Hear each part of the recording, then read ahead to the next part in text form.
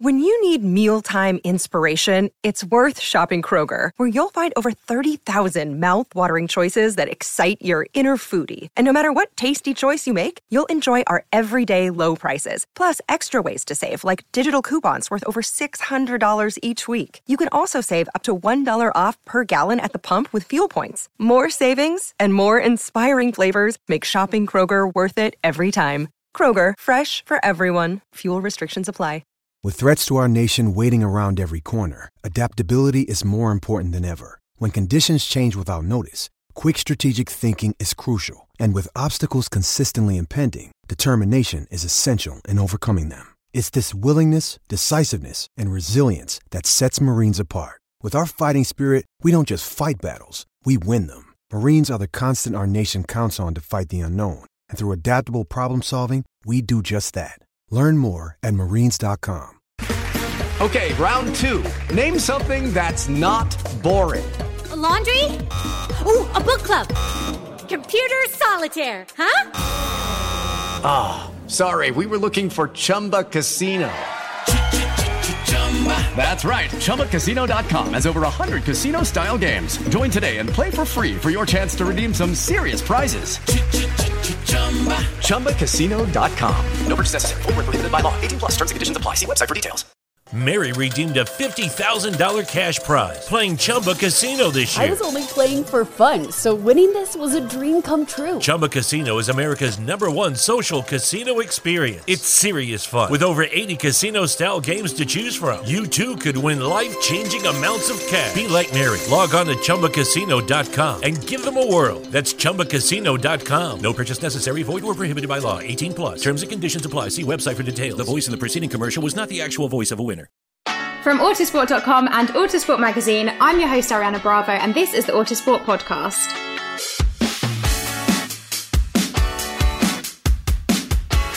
Race 1 of the triple header, and Max Verstappen has converted his pole position into victory, as well as taking the extra point for fastest lap.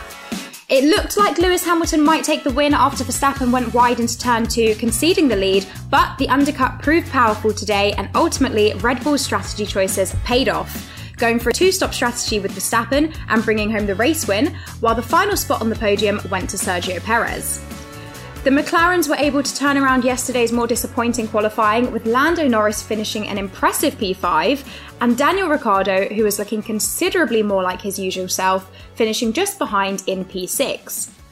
Meanwhile, their main competitors in the Constructors' Championship, Ferrari, had a rough day, both drivers finishing outside of the points, with Carlos Sainz in P11 and Charles Leclerc down in P16.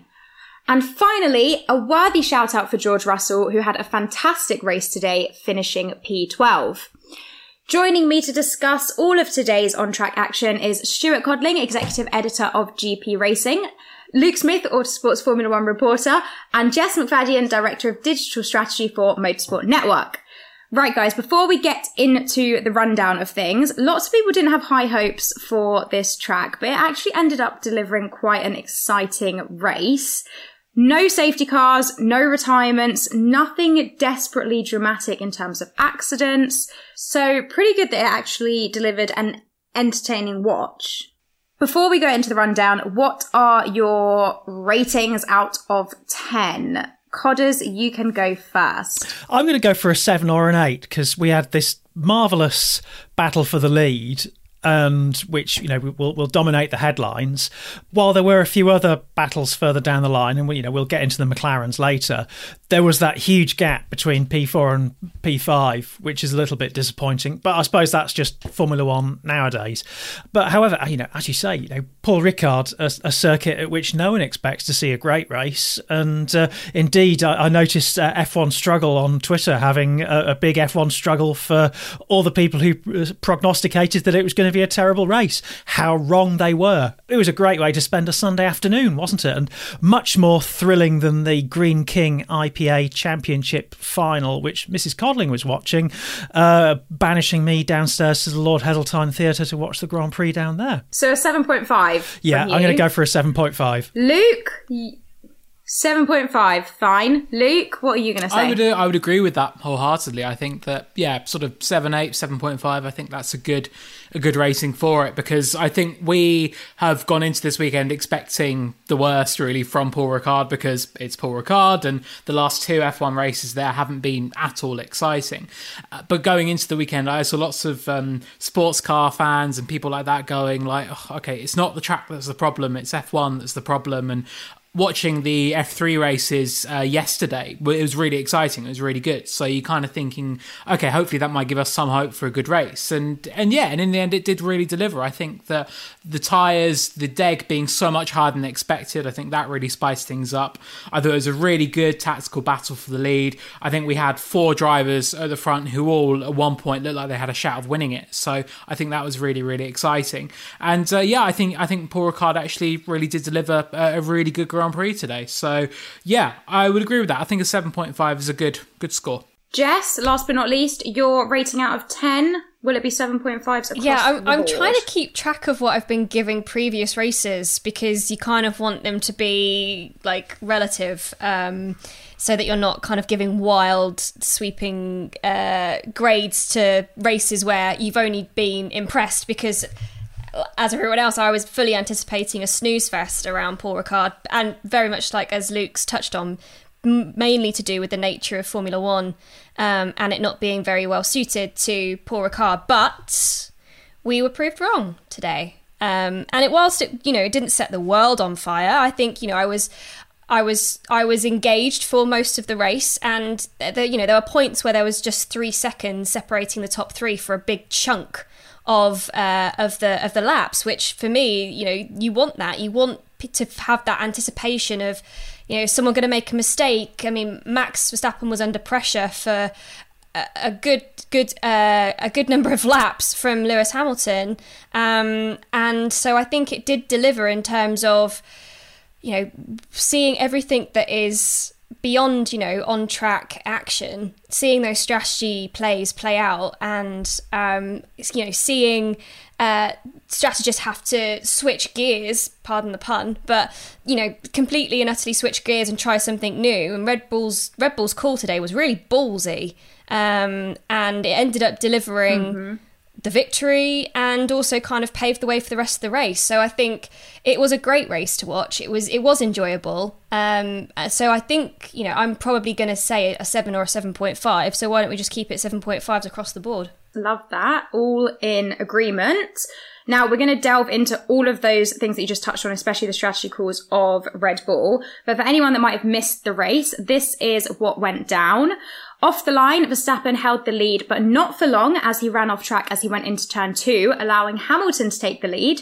In the opening 10 laps, Hamilton was looking comfortable, whilst Bottas dipped in and out of Verstappen's DRS range. Further down the pack, the pit stop started with Charles Leclerc pitting, followed by Ricciardo, who managed to gain places on both Gasly and Sainz by pulling the undercut. On lap 17, Mercedes brought Bottas in, switching to the hards, and on the following lap, Red Bull responded, bringing in Max Verstappen, who had dropped to 3 seconds behind Hamilton. Hamilton came in at the following lap, and despite a pit stop that was a tenth quicker than Verstappen's, the power of the undercut and an impressive outlap by Verstappen meant that the Mercedes came out alongside the Red Bull, with the latter taking the lead into the first corner. For the next 10 laps, Hamilton maintained the pressure on Verstappen, sticking right with him, but by lap 32, the gap had opened and Red Bull committed to an unexpected 2-stop strategy, pitting Verstappen for the mediums. After his outlap, there was an 18-second gap to the lead, and Verstappen began eating away at this, taking 2 seconds a lap out of Hamilton. Verstappen passed his teammate on lap 35 before chasing down Bottas and passing him with little difficulty on lap 44. Despite running on old tyres, Hamilton impressively managed to find pace seemingly from nowhere as Verstappen was held up by back markers, but it was not enough, and on the penultimate lap, Verstappen was within DRS range and regained the lead into the chicane before pulling clear on the final lap.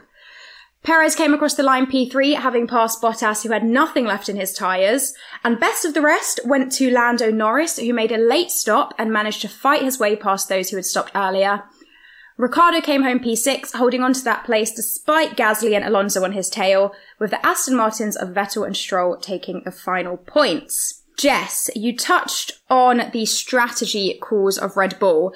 We had the early error from Max Verstappen, but aside from that, everything came together pretty brilliantly for them. Brilliant strategy decisions for both drivers there. We had Checo staying out longer, and then we had Max going for the undercut, of course. They were really continuing to adapt as the race unfolded, switching to the two-stop strategy then. And then Max putting in a mighty drive to, first of all, keep ahead of the Mercedes when he was being chased down, and then to chase them down in the final stint. Really solid performance across the board. What did you make of Red Bull as a team today and the way that they all worked together to bring home such an impressive and solid result? Yeah, it was the ideal race for Red Bull bar that start, but we're going to thank them for Max's start because it spiced things up a little bit and made everybody have to think about what they were going to do long term. But there were just a multitude of variables going on during that race that Red Bull and all the other teams had to adapt to. You know, they weren't expecting the tyres to degrade as fast as they were going to. Bottas flat spotted his tyres and had to come in early, which kind of then set, the Mercedes strategy into motion because they couldn't pit Lewis, who was running in P1 at that point. And Red Bull have been waiting for a race whereby they have all of their tricks up their sleeve in terms of they've got the right pace, they've got both drivers up there being able to be used strategically, because I guess that's what they've been waiting for. They've been waiting for Perez to be in a position where they can start using him to enable them to play out these strategy calls and force the undercut and stuff like that. So it was barred the mistake by Max at the beginning. It was a pretty flawless performance from Red Bull. And we know that they tend to take the more ballsy approaches to strategy. But that's usually when they're on the back foot. So to have them in a position where they were, obviously they had Max's pole position that was lost very quickly in the race. But, we're used to them making up ground. But in this case, they just absolutely nailed it. So, yeah, pretty impressive, pretty commanding drive from the Red Bull outfit. Which, Mercedes had to respond to, and they just didn't have the answers today, which we're not used to seeing. We're not used to seeing Mercedes being on the back foot, but this has taken another massive chunk out of the Constructors and the Drivers' Championship for Mercedes, which, I'm thrilled because if this championship battle keeps going all the way down to the wire, then this season is going to go down as one of the best, if not the best, of the hybrid era. So I'm excited. I'm pumped. It's definitely gearing up for that. And as you said, not used to seeing Mercedes on the back foot. But staying on Red Bull for just a second, what was it that actually impressed you guys the most about Max's drive? Because like we said, he had to adapt with the team, with the strategy calls, being under that pressure from Hamilton and then having to apply the pressure himself. Codders, what was it that impressed you the most? I thought he was pretty cool under pressure, it seemed. And, presumably, obviously we don't hear all the dialogue between the car and the pit wall. This strategy of doing two stops will have been probably not something that was improvised. It will have been maybe a plan B or a plan C that they were considering or they had in the tank. So to my mind, it was very, very impressive that they pulled the trigger on that when he was leading the race. And when it happened, I kind of thought, oh, that's a bit brave. And then I kind of looked down at where Perez was and saw that if either Mercedes pitted, they would come up behind him. And I thought, well, actually, I think this is time we all do a hat tip, because that is it's brave because it means Max has to overtake, but actually that's de-risked it because it's forced Mercedes into sticking to the one-stop strategy. So all Max then needs to do is to basically do a Lewis Hamilton and make the team strategy work. And didn't he just? I thought it was brilliant. So yeah, great job by Max. Really good drive from him. And as you said, brave, but it forced Mercedes' hand. Lewis came out and said afterwards there was nothing they could do as soon as they made that call, and we literally had to just sit back and watch and count down as the laps went to see whether Max would catch up, and ultimately he did. Now, I want to talk about the power of the undercut, because we really saw it paying off for Daniel initially, and then Max. We've seen Toto and even Christian saying they weren't actually expecting it to be quite as powerful as it was. Luke, can you talk us through why the undercut did prove to be so powerful today?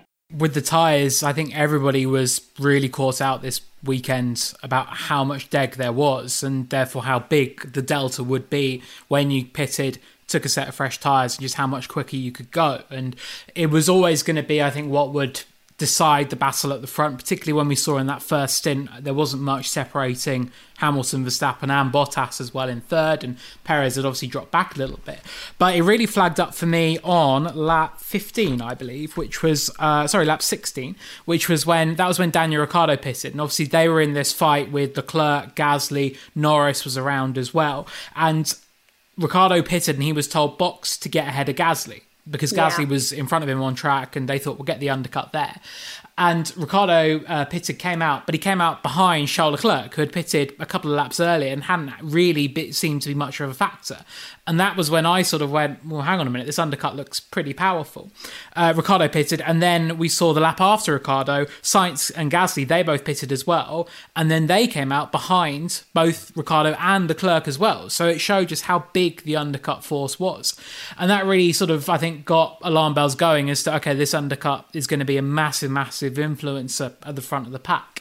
So obviously, if you're Mercedes, you're in a bit of a catch-22 where you don't want to blink too early and come in too soon, but also you don't want to be beaten to the punch, and you don't want to lose out on that undercut, which is what they ultimately did. And Toto Wolff, he explained after the race in the media call that ultimately they had to bring Bottas in first because he had a vibration, he'd really gone through his tyres, they were worried it was going to fail at any moment, so they had to bring him in first. And that kind of set off the chain reaction. And Nico Rosberg, I know he said a lot on Sky this weekend, and I know he said after the race diarrhea. He said to Toto, like, were you trying to be a bit greedy, like try and get Bottas ahead of Verstappen as well? And Toto was like, that wasn't it at all. It was literally that we had to bring him in because we were worried about what those tyres were going to do. But that ultimately set the way for Mercedes' downfall. It meant that Bottas came in, Red Bull then reacted the very next lap with Verstappen, and by the time Hamilton came in a lap later, it was already too late. Like, the undercut was just so powerful. It meant that they were able to get the jump. So that was really where the race fell down for Mercedes. And it kind of put them in this position where, yeah, they were putting pressure on Verstappen, maybe thinking, well, can we get ahead on the hards? And then Red Bull took it out of Mercedes' hands completely. As you said, they dictated what was going to happen in the race by saying, look, we're coming in. It was a used set of mediums that Max put on, but obviously not too used because he was able to do the rest of the race on them just fine. And yeah, Lewis Hamilton said after the race that we couldn't do anything because if they'd have reacted a lap later, they'd have come out behind and been in exactly the same position. So there was no point. So yeah, I thought it was a brilliant bit of work by Red Bull. I'm going to apologise publicly to Jess for nabbing her Uno reverse tweet because that was pretty shameless on my part, but it was a good one. It was a good one. But that's exactly what they did. They looked at what happened in Spain and just went, look, we're going to do exactly the opposite, and we're going to play your own game. And Christian Horner said after the race that they had that in their mind. They didn't want a repeat of Barcelona. And I think that is a really good example of Red Bull doing a Mercedes, really, which is learn from your defeats, come back stronger. And ultimately, it was that, I think, boldness and aggressiveness that won them today's race. I'm glad the message I sent to you about Nico Rosberg was unprintable in an open medium. Otherwise, you'd have nicked that as well. Luke doesn't nab, but it was just funny because I'd sent it to him on Teams and then I saw it on Twitter and I was like, hey, hang on a second. Looks familiar. Screenshotted. Yeah, Jess did out you. Yeah. I did see the screenshot. She had the receipts. I can't. I wasn't salty at all. I was, we're all colleagues. We're all friends. We can share memes. It's fine. Dig into the tyre deg a bit later in the episode. I want to stay on Mercedes for a little bit because there's been a lot of questions asked about their strategy decisions today, and I want to dig into them a little bit. As we've mentioned, of course, they had to bring in Valtteri sooner than they would have liked because of the fact that he was experiencing the vibrations, and that then sort of triggered the pit stops of the top three. But why did they leave Lewis out for that extra lap rather than bringing him in sooner? And had they brought him in sooner, would they have avoided being a victim to that undercut, do you think? They did think the undercut was enough, so I think that they I think, and Toto said after the race that they needed probably another second and then they would have been okay, which obviously the margins by which you saw them exit the pits, I think tallies up with that. And I think that's something that when I did the article sort of explaining the Bottas stop, a lot of fans came back and said, well, why didn't they just bring Lewis in one lap later? I think, maybe they thought that, okay, if we have the undercut, if we've got enough time and if we can get another lap or two, then so be it. Maybe Max won't want to come in as early as well, so we could sort of keep playing this game of cat and mouse with them. But in the end, obviously, it didn't work out like that. I'm sure it's something I imagine in the coming days when Mercedes do their usual excellent, I must say, debrief. Probably James Vowles, I imagine, will be doing it this week. That it may get answered then. But yeah, that's something that obviously hindsight is a wonderful thing. But I think Mercedes may look at that and go, if they had come in on lap 18 exactly the same time as Max, they probably would have been okay, and it could have been a very different race. If Max hadn't done the job and overtaken Lewis, well, the conversation right now would be, haven't Red Bull made a colossal mistake in yielding track position? It's one of those decisions where you kind of get it right, everyone goes, yeah, you're a genius. But if it hadn't worked out, we'd have been lambasting their stupidity and massive appetite for risk that didn't need to be taken. And the win was taken in the closing laps. It wasn't like it all fell apart. There was a point where we thought in the closing stages Lewis might hold on.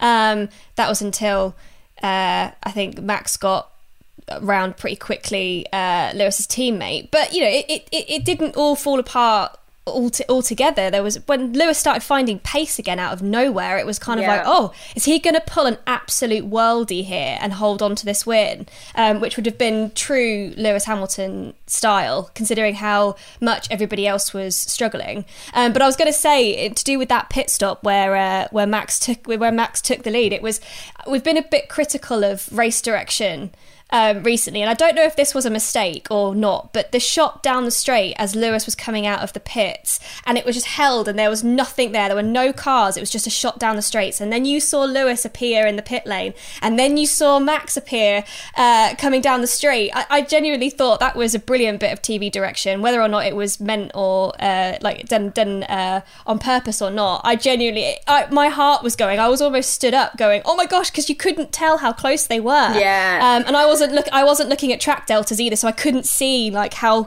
much Max was closing in. So for a viewer, it was highly dramatic. I did enjoy that quite a lot. It was dramatic. I was exactly the same. You couldn't quite make it out until they came to approaching the corner, and I was just like, oh my God, how is this going to unravel? But the other thing that I then wanted to touch on was, of course, we heard Bottas's very angry radio saying, in more abusive words, that they should have done a two-stop, they didn't listen to him. And we also heard Lewis at the end saying, I told you earlier about pace, indicating that perhaps he also had suggested they should have taken a different approach. And we heard him on the radio in the race saying, make sure we undercut them next time. Why did Mercedes not do that undercut and not risk the two-stop and allow Red Bull to pull that card? Because of Sergio Perez, and I think that is a huge testament not only to the performances that Perez is doing, but also Red Bull's decision to bring him into the team, is to have this second driver to stop giving Mercedes basically a 2-on-1 advantage where they can split strategies and basically always ensure that they've got Red Bull covered off somehow. We saw Perez, he had quite a sluggish start to the race. I think it's fair to say he dropped back quite away from the leading trio, but he was just saving his tyres, so he could go a good 6 or 7 laps longer than the leading three drivers. And obviously we saw towards the end when he did pass and catch and pass Bottas, just how beneficial that those extra laps were. But throughout, he was always within that window, and he was always making it so Mercedes couldn't take a free stop, and they couldn't just quickly go, oh, okay, they'll bring him in. And they basically had to sort of just stick with the one stop to begin with. And it was something that Toto Wolff said after the race, said that Perez was always a danger. And I said to him, is Red Bull, is it a bigger threat now basically because they've got this second driver there? And he said, yeah, because we can't just sort of split strategies. There isn't that option there, that with all due respect to Alex Albon, who's had a very good debut weekend in DTM, I think it's worth mentioning, and obviously Pierre Gasly before him, Red Bull, they were always they never had this kind of support when they needed it. Whereas today, Perez not only gave the support, but then actually got the podium as well, which was fantastic. So it meant that, Mercedes, they couldn't really look at the two-stop with much comfort because there was always this rear gunner for Verstappen that hasn't been there in recent times. And I think it just worked out really well for Red Bull today. I thought that Perez drove a brilliant race. We know just how good he is with his tyre management. And today was where it really, really counted. It's been a weak point for Valtteri Bottas in the past. And I think today you sort of saw the two wingmen. I don't think they'll like me calling them that, but in this example, I think it is accurate. That they, I think the gulf between them was quite noticeable. So, yeah, I think Perez did his job perfectly. Made it some Mercedes again. They couldn't be aggressive because Red Bull took that out of their hands, both with Verstappen by bringing him in early, but also it was always going to be tricky if Mercedes wanted to go down that path because Perez was there. So yeah, full credit I think to Perez for cornering off that strategy. And this is at least the second time this season that Bottas has moaned loudly about strategy without understanding why he was committed to the strategy that he was on. So effing and blinding, why wasn't I put on a two-stop strategy? Fair play to the people on the other end of the line who said, well, if you fancied your chances of catching and passing Perez when you came up behind him, as you would, then okay, fine, we can talk about this later.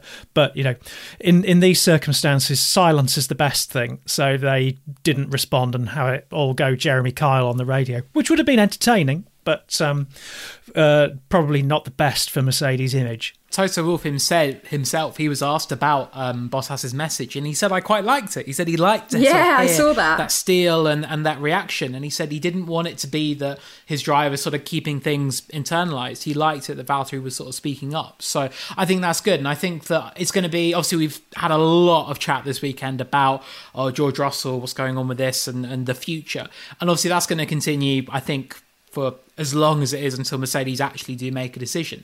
But I'm just going to be really interested to see this sort of more fire coming out of Bottas, whether that's him sort of, I don't know, maybe frustrated at the situation about his future or just his own performances or what. Because it's not been a great start for the year. I mean, I really had a double take at the drivers' standings after today when he's still fifth in the standings. He's 17 points behind Lando Norris even. And it's not been a great start. And I'm just keen to know that, are we going to see more of this effing and jeffing on the radio? Is he going to get a bit more punchy? Because I think his performance through most of this weekend was actually very good. I thought in qualifying he was excellent. The early part of the race as well, he was good. Toto Wolff said he was actually very happy with his display today.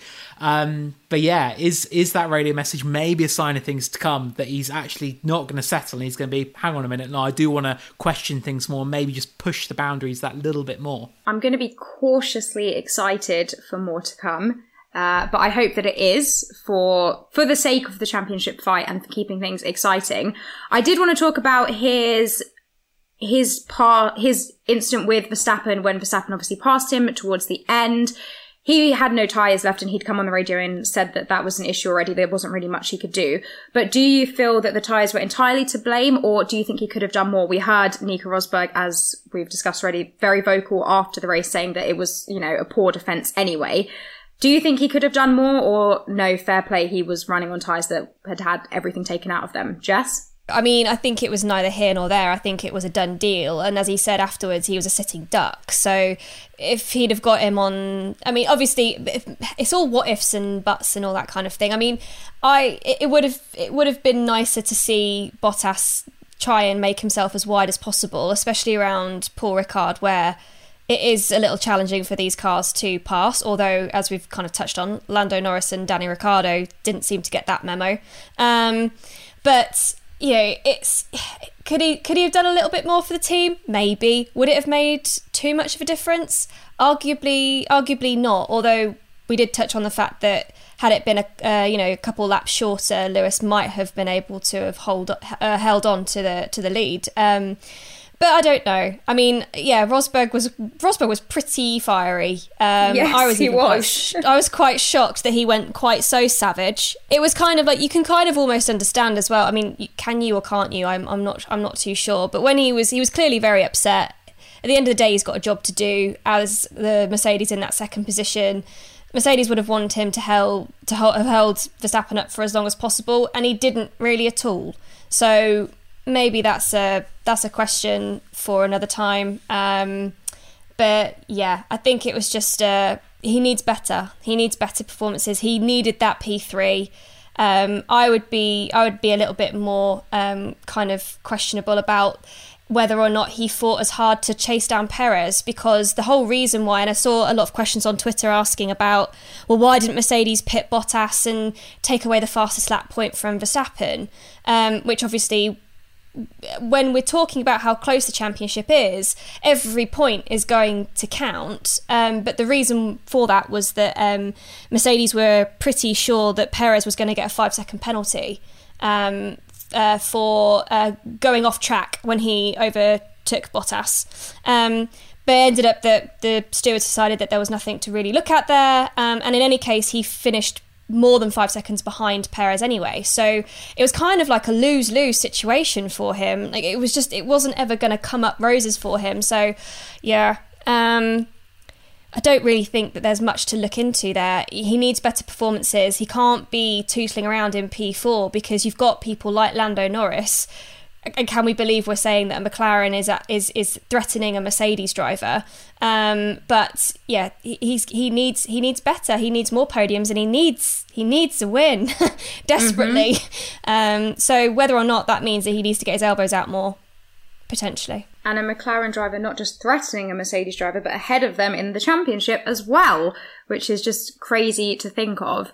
Before we move on to Mercedes, a little public service announcement, as we're delighted to have our first sponsor of the Autosport podcast for the new season, and we want to thank the team at Curve for supporting the show. Now, over the last year, I've stopped carrying cash and switched to card only, but of course that means different cards for different accounts, but that is where Curve comes into it. It's an absolutely fab idea, as you can literally combine your whole personal wallet into one app, one card, and one PIN number. That means all of your accounts across different banks can be seen in one place.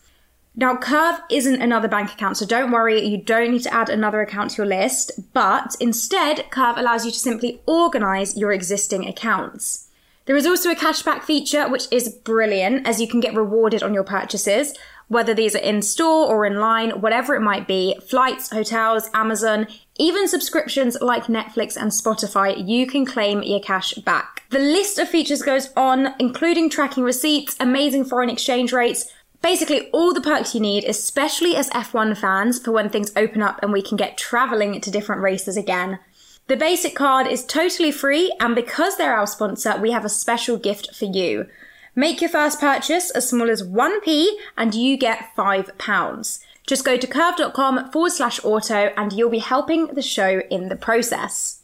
Having a little look into Curve is clearly a good decision, but today we had a lot of questions being asked about the decisions made by the Mercedes strategy team. So let's get into them. The strategy today did let Mercedes down and did work to Red Bull's advantage. What does this look like now looking forward to the next two races? Of course, they're both in Austria, same track. What do you think Mercedes need to do and can do in the time frame that we have to improve things ahead of Styrian Grand Prix and Austrian Grand Prix? Kind of stuck with what they've got, because at this stage, they're not going to be, realistically, they don't have the time to throw any development at the car between this week and next week. The stuff's already being driven off in a land. Yeah, exactly. It's already in the back of a truck and going.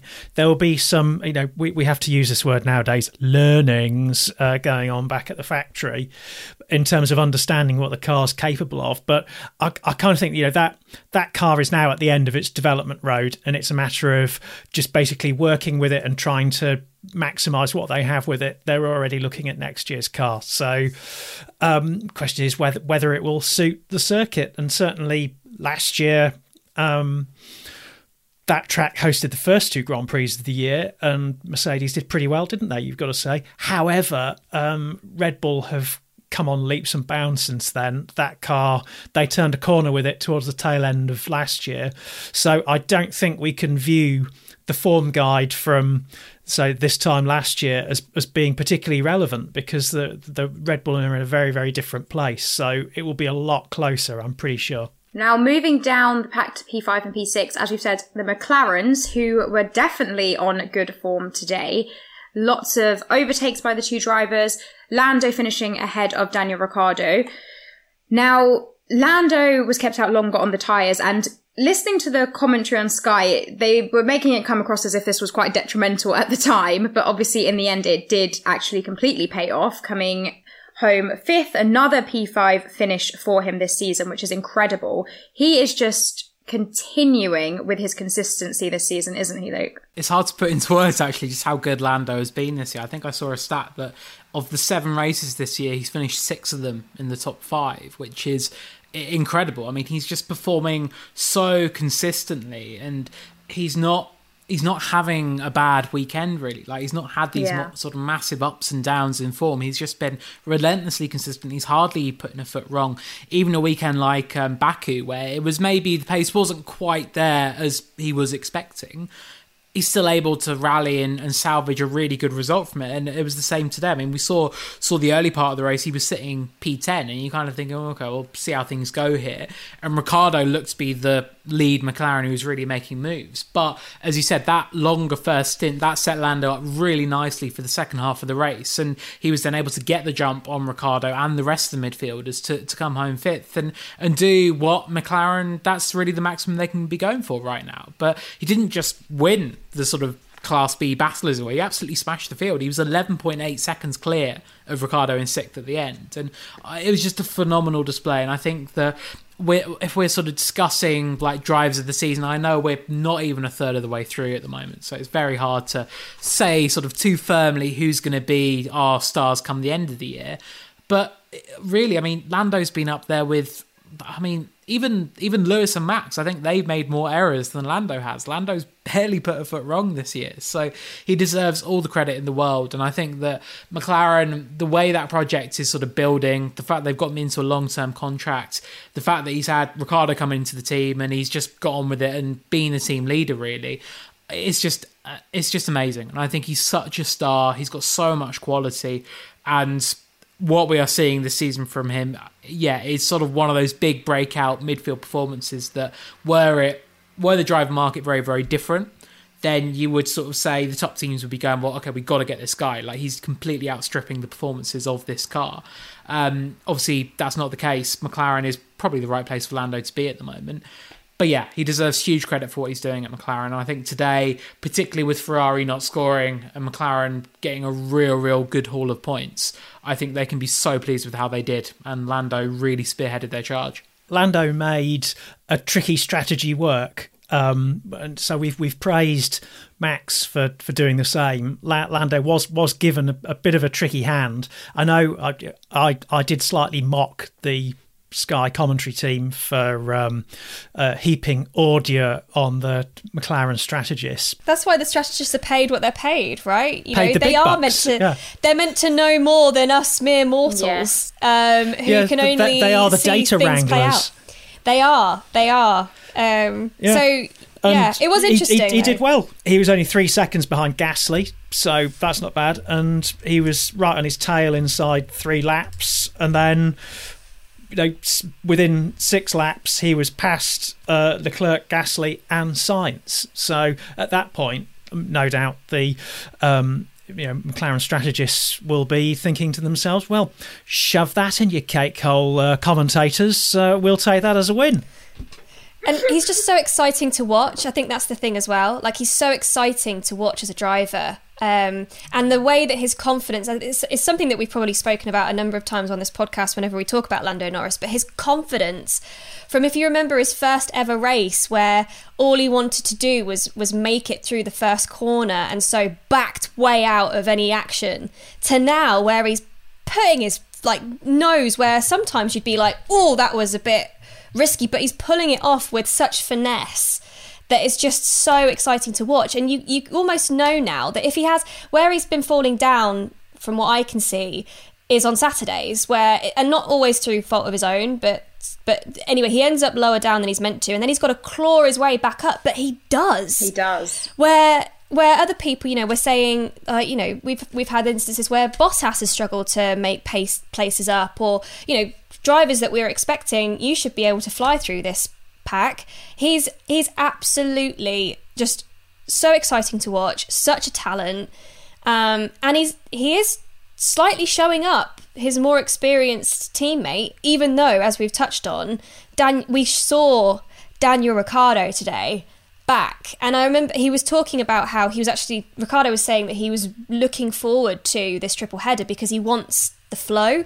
He wants to just kind of almost, day in, day out, just be thinking about racing, not have a day off, not have time to pause and to keep the momentum going. Well, he's absolutely got off to a blinder if that's what he wants. So I'm genuinely so excited to see what those two are going to do next time out. So yeah, it's really, I've got a big grin on my face. I think it was a great race for both of them, and it's just so good to see, because they're also just, not that we should judge racing drivers on this, but they're also just really lovely drivers, and it's always good to see good drivers doing well. And they're exciting for the sport, them two especially. Their characters are very exciting for the sport. They bring in a new fan base, and they're fun to watch. You mentioned Daniel Ricciardo's performance today. We definitely saw some of the old Daniel Ricciardo. I say old, but I'm sure it never went anywhere. What did you make of his drive today, Luke? Some good overtakes, and he was just looking more comfortable with the car. Yeah, big time. I think he was very punchy, and as you say, sort of back to the Ricciardo, you think of his sort of best races with Red Bull. He was always late on the brakes, always making these really daring passes.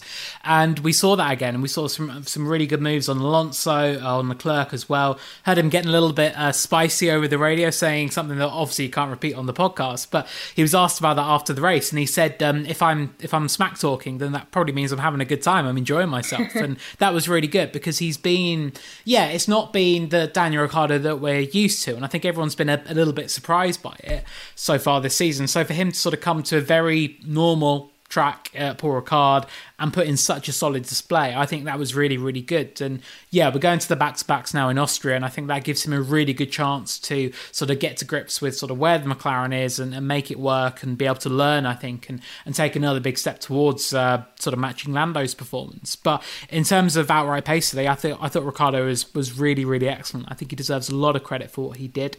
And yeah, Lando probably had the more favourable strategy, so therefore you can't really say they were sort of on the same playing field in terms of where they were going to finish. So the gap between them at the end maybe a little bit exaggerated in terms of their outright performance, but really he did what he had to do. McLaren, if they want to lead the midfield, their cars should be coming home 5th and 6th at a minimum. That is exactly what they did today, and if they keep doing that, they'll beat Ferrari 3rd in the Constructors. So yeah, I think that signs of the old Ricciardo, again in inverted commas old, coming back, did what he had to do. They can take a lot of credit, I think, for their performance today. Very, very strong day for the McLarens. But let's talk about the Ferraris, because of course they're their competitor, their closest rivals in the Constructors' Championship. And today was really just a disaster for the Ferraris. Really struggling with their tyres. We heard both Charles and Carlos talking about how bad the degradation was, worse than they'd been expecting, as we've mentioned. Codders, you've said that they shouldn't be surprised at this. We know that this is a track that is hard on degradation, but why is it then that the Ferraris especially were struggling just so much? What is it with that car that is just a disaster when it comes to days like this? Difficult to know without being privy to the engineering debrief, but obviously that's a car that is aggressive on its tyres. Now, under certain circumstances, that is a positive. In qualifying, it enables you to get the tyres up to the temperature window quickly, so you're able to pop out a decent lap in qualifying. Over the course of a race stint, that becomes less of a virtue, and yeah, it was very disappointing. I'm not sure that you can engineer that characteristic out of a car at this stage in a season like this. You just have to live with it. So there's going to be tracks that they go to where they know they're going to be on the back foot. And Leclerc did say that he thought he underperformed in qualifying. In actual fact, his phraseology was slightly more explicit than that. So he was always on the back foot. But ahead of every Grand Prix, a certain email arrives in our inbox, and I view it as kind of like a little bit of light comedy, and that is the Pirelli's possible strategies document. And it's always good to sort of have that piece of paper printed out and next to you on the sofa or at your desk or wherever you're watching the race, so you can see how far the actual events differ from this sort of mad cloud cuckoo land fantasy that's landed in your inbox. Now, the suggested pit window was laps 18 to 25 for the people starting on the medium tyres, and what Leclerc had to stop on lap 14, so he managed 14 laps, so earlier, and that should have really been the signifier that this was not going to be a one-stop race for a lot of the entrants. And to muller through those tyres in 14 laps in a race that everyone was expecting to be a one-stopper was just instant death. So it was no surprise at all that Leclerc struggled for the rest of the race, even though he did undercut Ricciardo significantly and gave us that clue as to how the race would pan out. Sainz, it was such a shame, wasn't it? He looked to be running pretty strongly early on, was holding Gasly off, and then just at the end fell off faster than Richard Chamberlain in the towering inferno. It was a really disappointing day for Ferrari, and you could see in the interviews after the disappointment in both the drivers' faces. So they'll be hoping that going into the next two races, things look a little better for them. I wanted to ask, of course, this weekend we also had the change to the pressures for the tyres. How much do you think that has affected the teams? Because, of course, all the data that they would have had would have probably been based around the previous pressures. Will this increase in the PSI have played a part in why the team struggled a little bit more with planning things out today, when they were going to pit? Of course, the email that you mentioned as well, probably not very helpful, not a good indication. But will that have played a part at all, Luke? Yeah, probably a question for someone a bit more maybe technically minded than a humble F1 reporter. But, JBL, where are you? It's a good point. Baking a cake, probably. And, yeah, probably. Actually, no, apparently he's delivering some food at the moment, but didn't click order. So he's having a bit of issue with his delivery. But a nightmare we've all been through. Anyway, it was, I think it did, obviously that was a big talking point throughout the weekend in terms of what they were doing with the tyres and the changes, jacking up the pressures.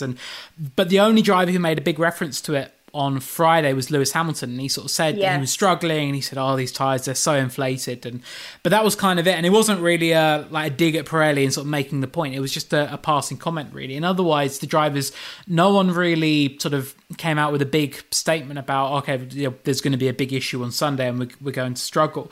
Obviously in FP2, your sort of long run pace, you're going to do sort of 8, 9, 10 laps really, and that's going to be your sample going into the actual race itself. Cod, as he said with the Leclerc, that wasn't actually too far off what the ultimate length of his stint was, but it was. I think it was something that they had in mind. And actually, I've just been sent this while we've been doing this podcast. Otmar Safnauer, he was actually quite punchy after the race, sort of about the tyre deck, because Aston Martin, they ran a really good race with Vettel and Stroll, got them both up into the points with some long strategies, and he sort of was very much tooting Aston Martin's own horn and saying, look, we had a very good understanding of what to do. We've showed it again here this weekend. There's new technical directives came out, higher pressures. We followed all of that, and we still did a good job on the tyres. You maybe have to look at some of our competitors who went a bit backwards to see what they were doing. So nice sort of like pop shots, even when this Pirelli saga seems to be long gone. It was quite interesting. I think that Ferrari, they're going to go away and obviously have a big sort of look at what the struggle was today, because they were worse off of everybody. Sainz, he said he felt his tyres were degrading twice as fast as the cars around him. So it's something that they need to look at. They have struggled more when it's been hotter. So I think when it was struggling in a cooler race today, that was maybe a bit of a surprise. It's something for them to get their head around. But I think that the tyre pressures themselves, that was it's maybe a bit obvious if we just said, well, that's why they struggled. And I think that Ferrari probably would have flagged that already had that been the cause of it. So I think it's probably something a bit deeper with the SF21 they need to get their head around. correlation doesn't equal causation. Just because something's changed and then something else has happened, it doesn't necessarily mean that one thing has followed the other. We're at a different circuit. The different cars all have different characteristics that vary, cause the performances to vary from circuit to circuit. So there are too many variables for us to say definitively that this rise in tyre pressures has hurt one car more than another. It might have done, but I think more information required, really. Yeah, simple conclusions, Codders. It's like a chassis swap obviously means that everybody's performance is gonna, right? That's what happens. Dear Lord, the weariness dripping from every paragraph of Luke's story on that. Honestly, I was I've not written a feature for Autosport in a while, just owing to some life stuff going on, but last night I was just like, oh, this is doing my nut, and I spoke to a few people, and they were just like, this is just such a non-story. So I did, I wrote that story this morning, got it all finished off and online, and I actually then got a message from Mercedes about 5 minutes after that I got online, and it just said thank you. That's all they said, and I was like, oh, that's very, very nice, because it was such a again Nico Rosberg having his stoking the fire a little bit in with that as well, with his comments about it, and it was such a boring story, and it just wasn't a thing, and I could completely understand why Mercedes was so done to death with it, because it wasn't a conspiracy, it wasn't something that was even worth noting. It was a chassis swap, and it's something that teams do very regularly. It's something McLaren do very, very regularly without anyone batting an eyelid.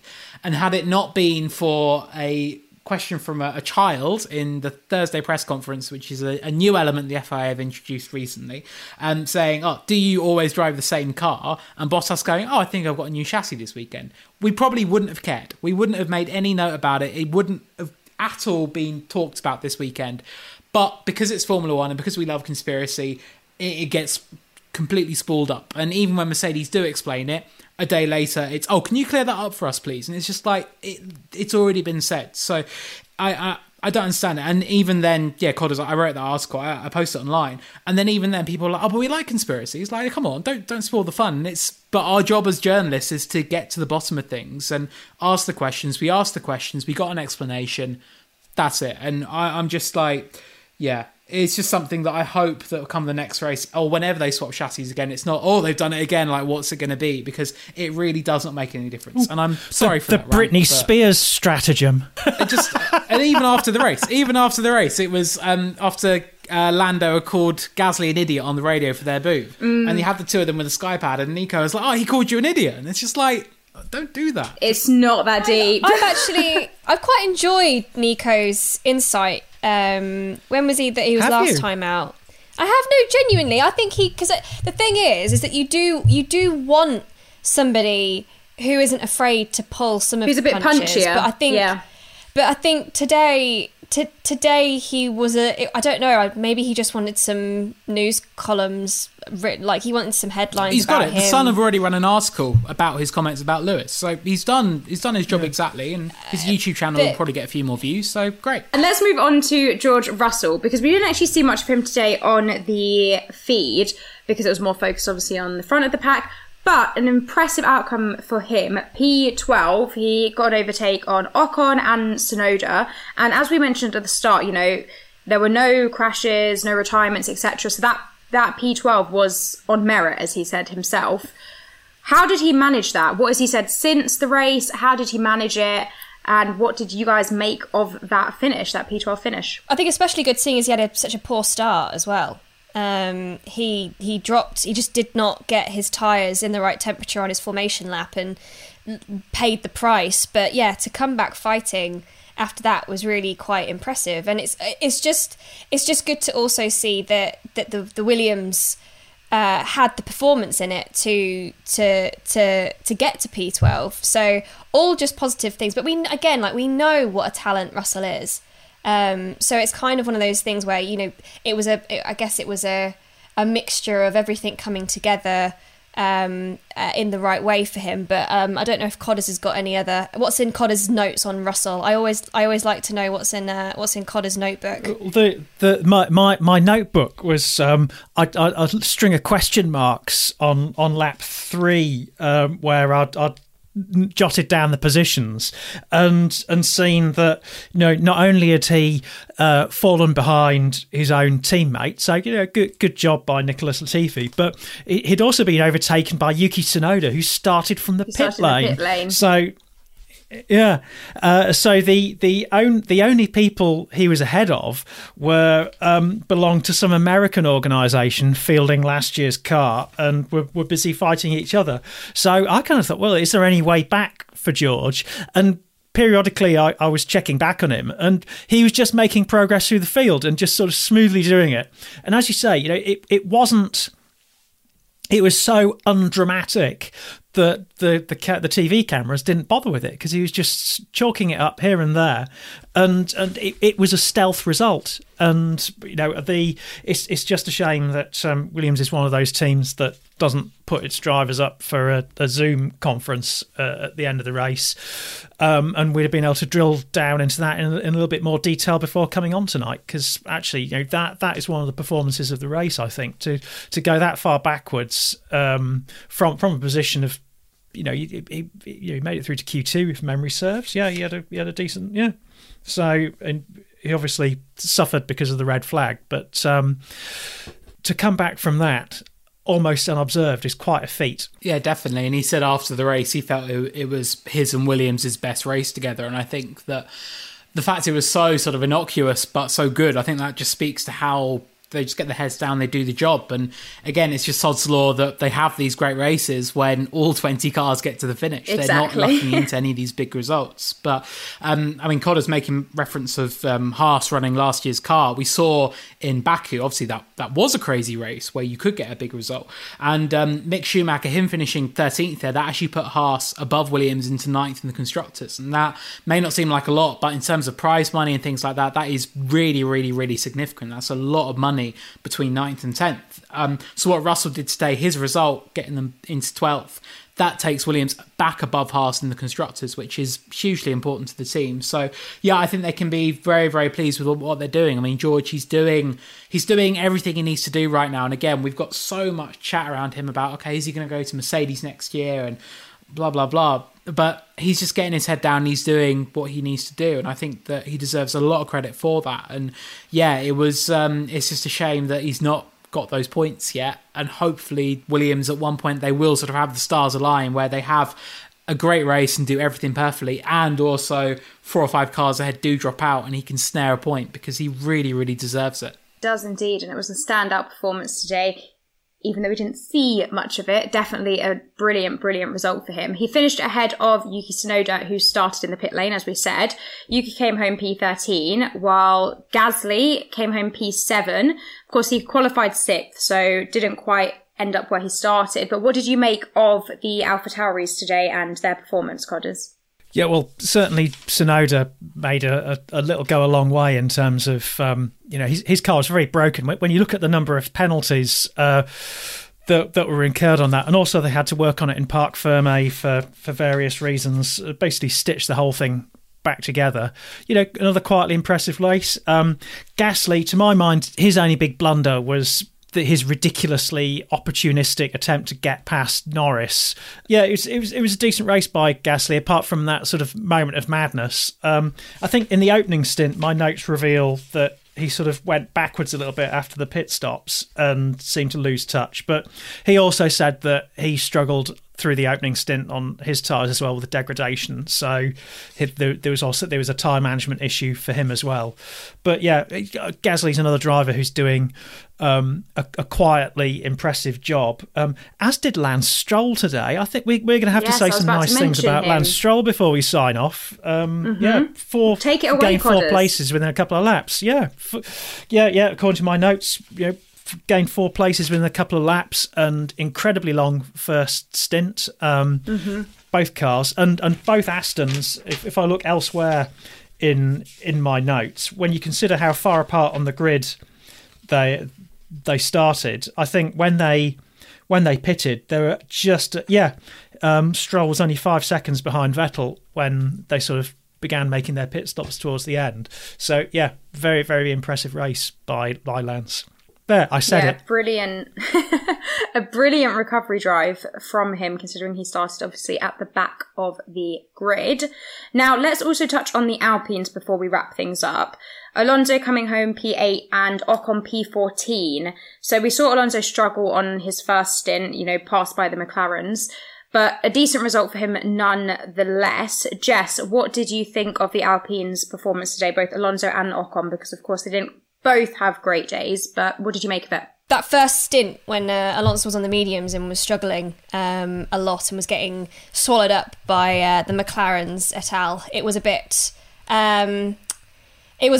sad to watch. It was a bit like, oh well, they at the home race, the home Grand Prix, this result doesn't look very good. But then when he got the hards on, it was quite impressive. And it was a kind of, I think people were saying, glimpses of the Alonso that we remember. It was quite commanding. He got his elbows out.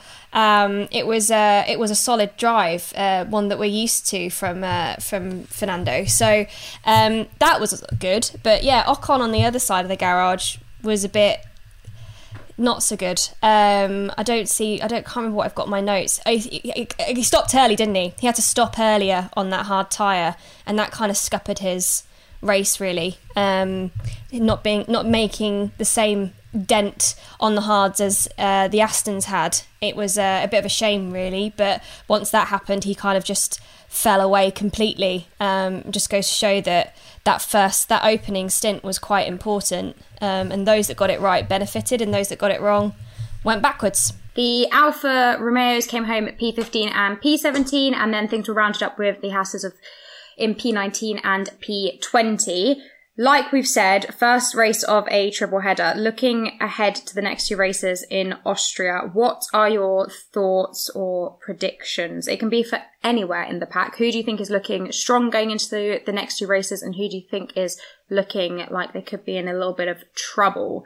Codders, you can go first, and then Luke, you look in deep thought, so we'll go to you next. Lando Norris, I think, should bring home a decent result, given the way he's been going this season, and obviously podium at this circuit last season, albeit in sort of crazy mixed up circumstances, but I'm sure he'll be in play. So yeah, I'm very confident that Lando Norris will get a good result around the Red Bull ring. I would worry about Ferrari, because I think this weekend has really shook them up. I think after 2 really good weeks in Monaco and Baku, and even after those 2 races, I kind of looked at it and I was like, they were only a couple of points clear of McLaren and the constructors, and they hadn't really made a big dent when they had the chance to.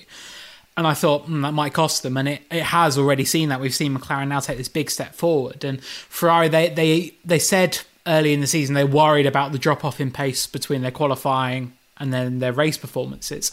And then I think after Spain, they were happier. They said, no, we think we've got on top of it. It's not so much of an issue. But we saw in France, it's just come roaring back. And I think that the medium and high speed corners, they are struggling a lot more. They're struggling with tyre deg and things like that. So there's just so many question marks over Ferrari right now, even after back-to-back pole positions and looking a bit punchy, a bit like them old selves again. I think that they're now in a position where they've got to go back to the drawing board a little bit and say, look, in this race against McLaren, who are so consistently bringing out these performances, Lando is performing so well. I think Ferrari just needs to try and find a way to bounce back a little bit. So yeah, I think that the next couple of races, it's a big chance for McLaren to further put a dent in Ferrari's hopes in that fight for third. And I think for Ferrari, they've just got to use, particularly the back-to-back in Austria, to get to the bottom of the issues with the car, because it's a market improvement on last year's car, let's face it, not very difficult, but they still have so much work to do if they are to really, I think, get third place in their hands and take full advantage, because right now McLaren aren't missing a beat, and if Ricciardo has now finally got on top of his sort of early adaptation issues, they're going to be really, really hard to beat across the rest of the year. And Jess, finally who are you looking out for in the next 2 races?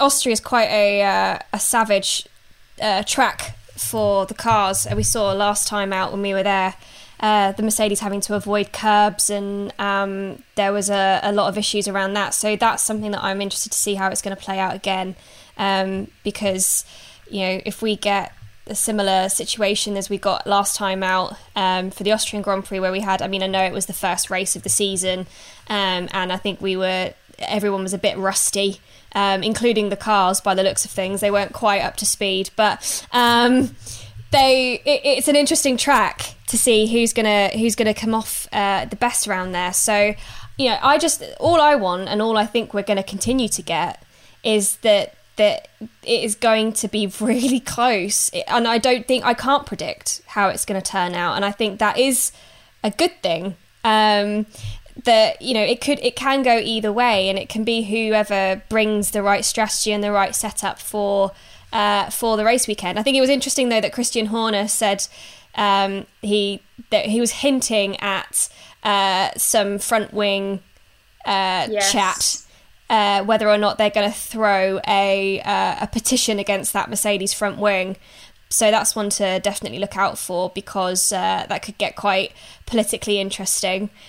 These flexi wings don't seem to want to go away. Let's hope chassis swapping does, though. Otherwise, Luke's going to start pulling his hair out. So I don't have much left either, honestly. I like the fact that we can't predict, but I have to concur with what the other guys have said in terms of McLaren looks strong. Ferrari need to think about what they're going to be doing, really moving forward. But it's all to play for, and it's really tight at the top. Mercedes can't afford any more dropping of the ball, the metaphorical ball anymore. Like, they need to be getting those race wins in order to be keeping it tight at the top end of the Constructors and the Drivers' Championship. So they're going to have to really be bringing their A game, and we know how strong they are when they are on their A game. So I'm massively looking forward to the next couple of races, even if by the end of it we're all going to be absolutely and utterly cream crackered. But it's good. I'm actually quite liking this setup, really. Yeah, it's very exciting, and the unpredictable nature of it is the beauty of it at the moment. The season is really delivering on everything we could ask for.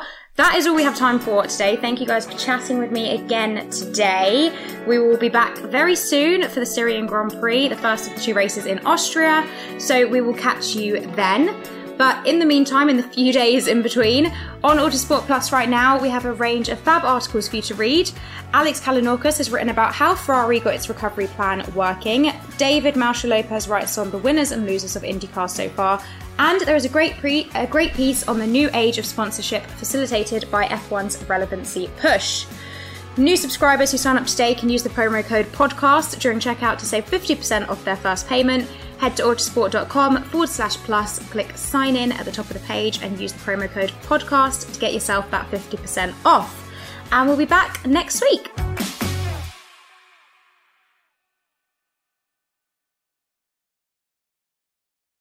Mary redeemed a $50,000 cash prize playing Chumba Casino this year. I was only playing for fun, so winning this was a dream come true. Chumba Casino is America's #1 social casino experience. It's serious fun. With over 80 casino-style games to choose from, you too could win life-changing amounts of cash. Be like Mary. Log on to ChumbaCasino.com and give them a whirl. That's ChumbaCasino.com. No purchase necessary. Void where prohibited by law. 18+. Terms and conditions apply. See website for details. The voice in the preceding commercial was not the actual voice of a winner. Message and data rates may apply. Guys, got hair loss? I know what you're thinking. Should I shave my head, comb it over, wear a hat? Just stop. This isn't 1970. Keep your hair and your confidence, because Bosley, America's #1 hair restoration experts, can give you your real hair back permanently. Check them out today, because they're giving away an absolutely free information kit and a free gift card to anyone that texts EASY to 203203. Dude, you don't have to look like your dad, because this isn't your dad's hair loss treatment. People all over the country trust Bosley because they're ahead of the curve. They use the latest technology to give you your real hair back. And the best part? Bosley's permanent solution is protected by the Bosley Guarantee. Let Bosley show you for free how awesome your hair could look with an absolutely free information kit and a gift card for $250 off. Text EASY to 203203. That's BASY to 203203.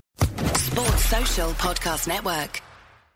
Hello, it is Ryan, and we could all use an extra bright spot in our day, couldn't we? Just to make up for things like sitting in traffic, doing the dishes, counting your steps, you know, all the mundane stuff. That is why I'm such a big fan of Chumba Casino. Chumba Casino has all your favorite social casino-style games that you can play for free anytime, anywhere with daily bonuses. That should brighten your day a little. Actually, a lot. So sign up now at ChumbaCasino.com. That's ChumbaCasino.com. No purchase necessary. VGW Group. Void where prohibited by law. See terms and conditions. 18+.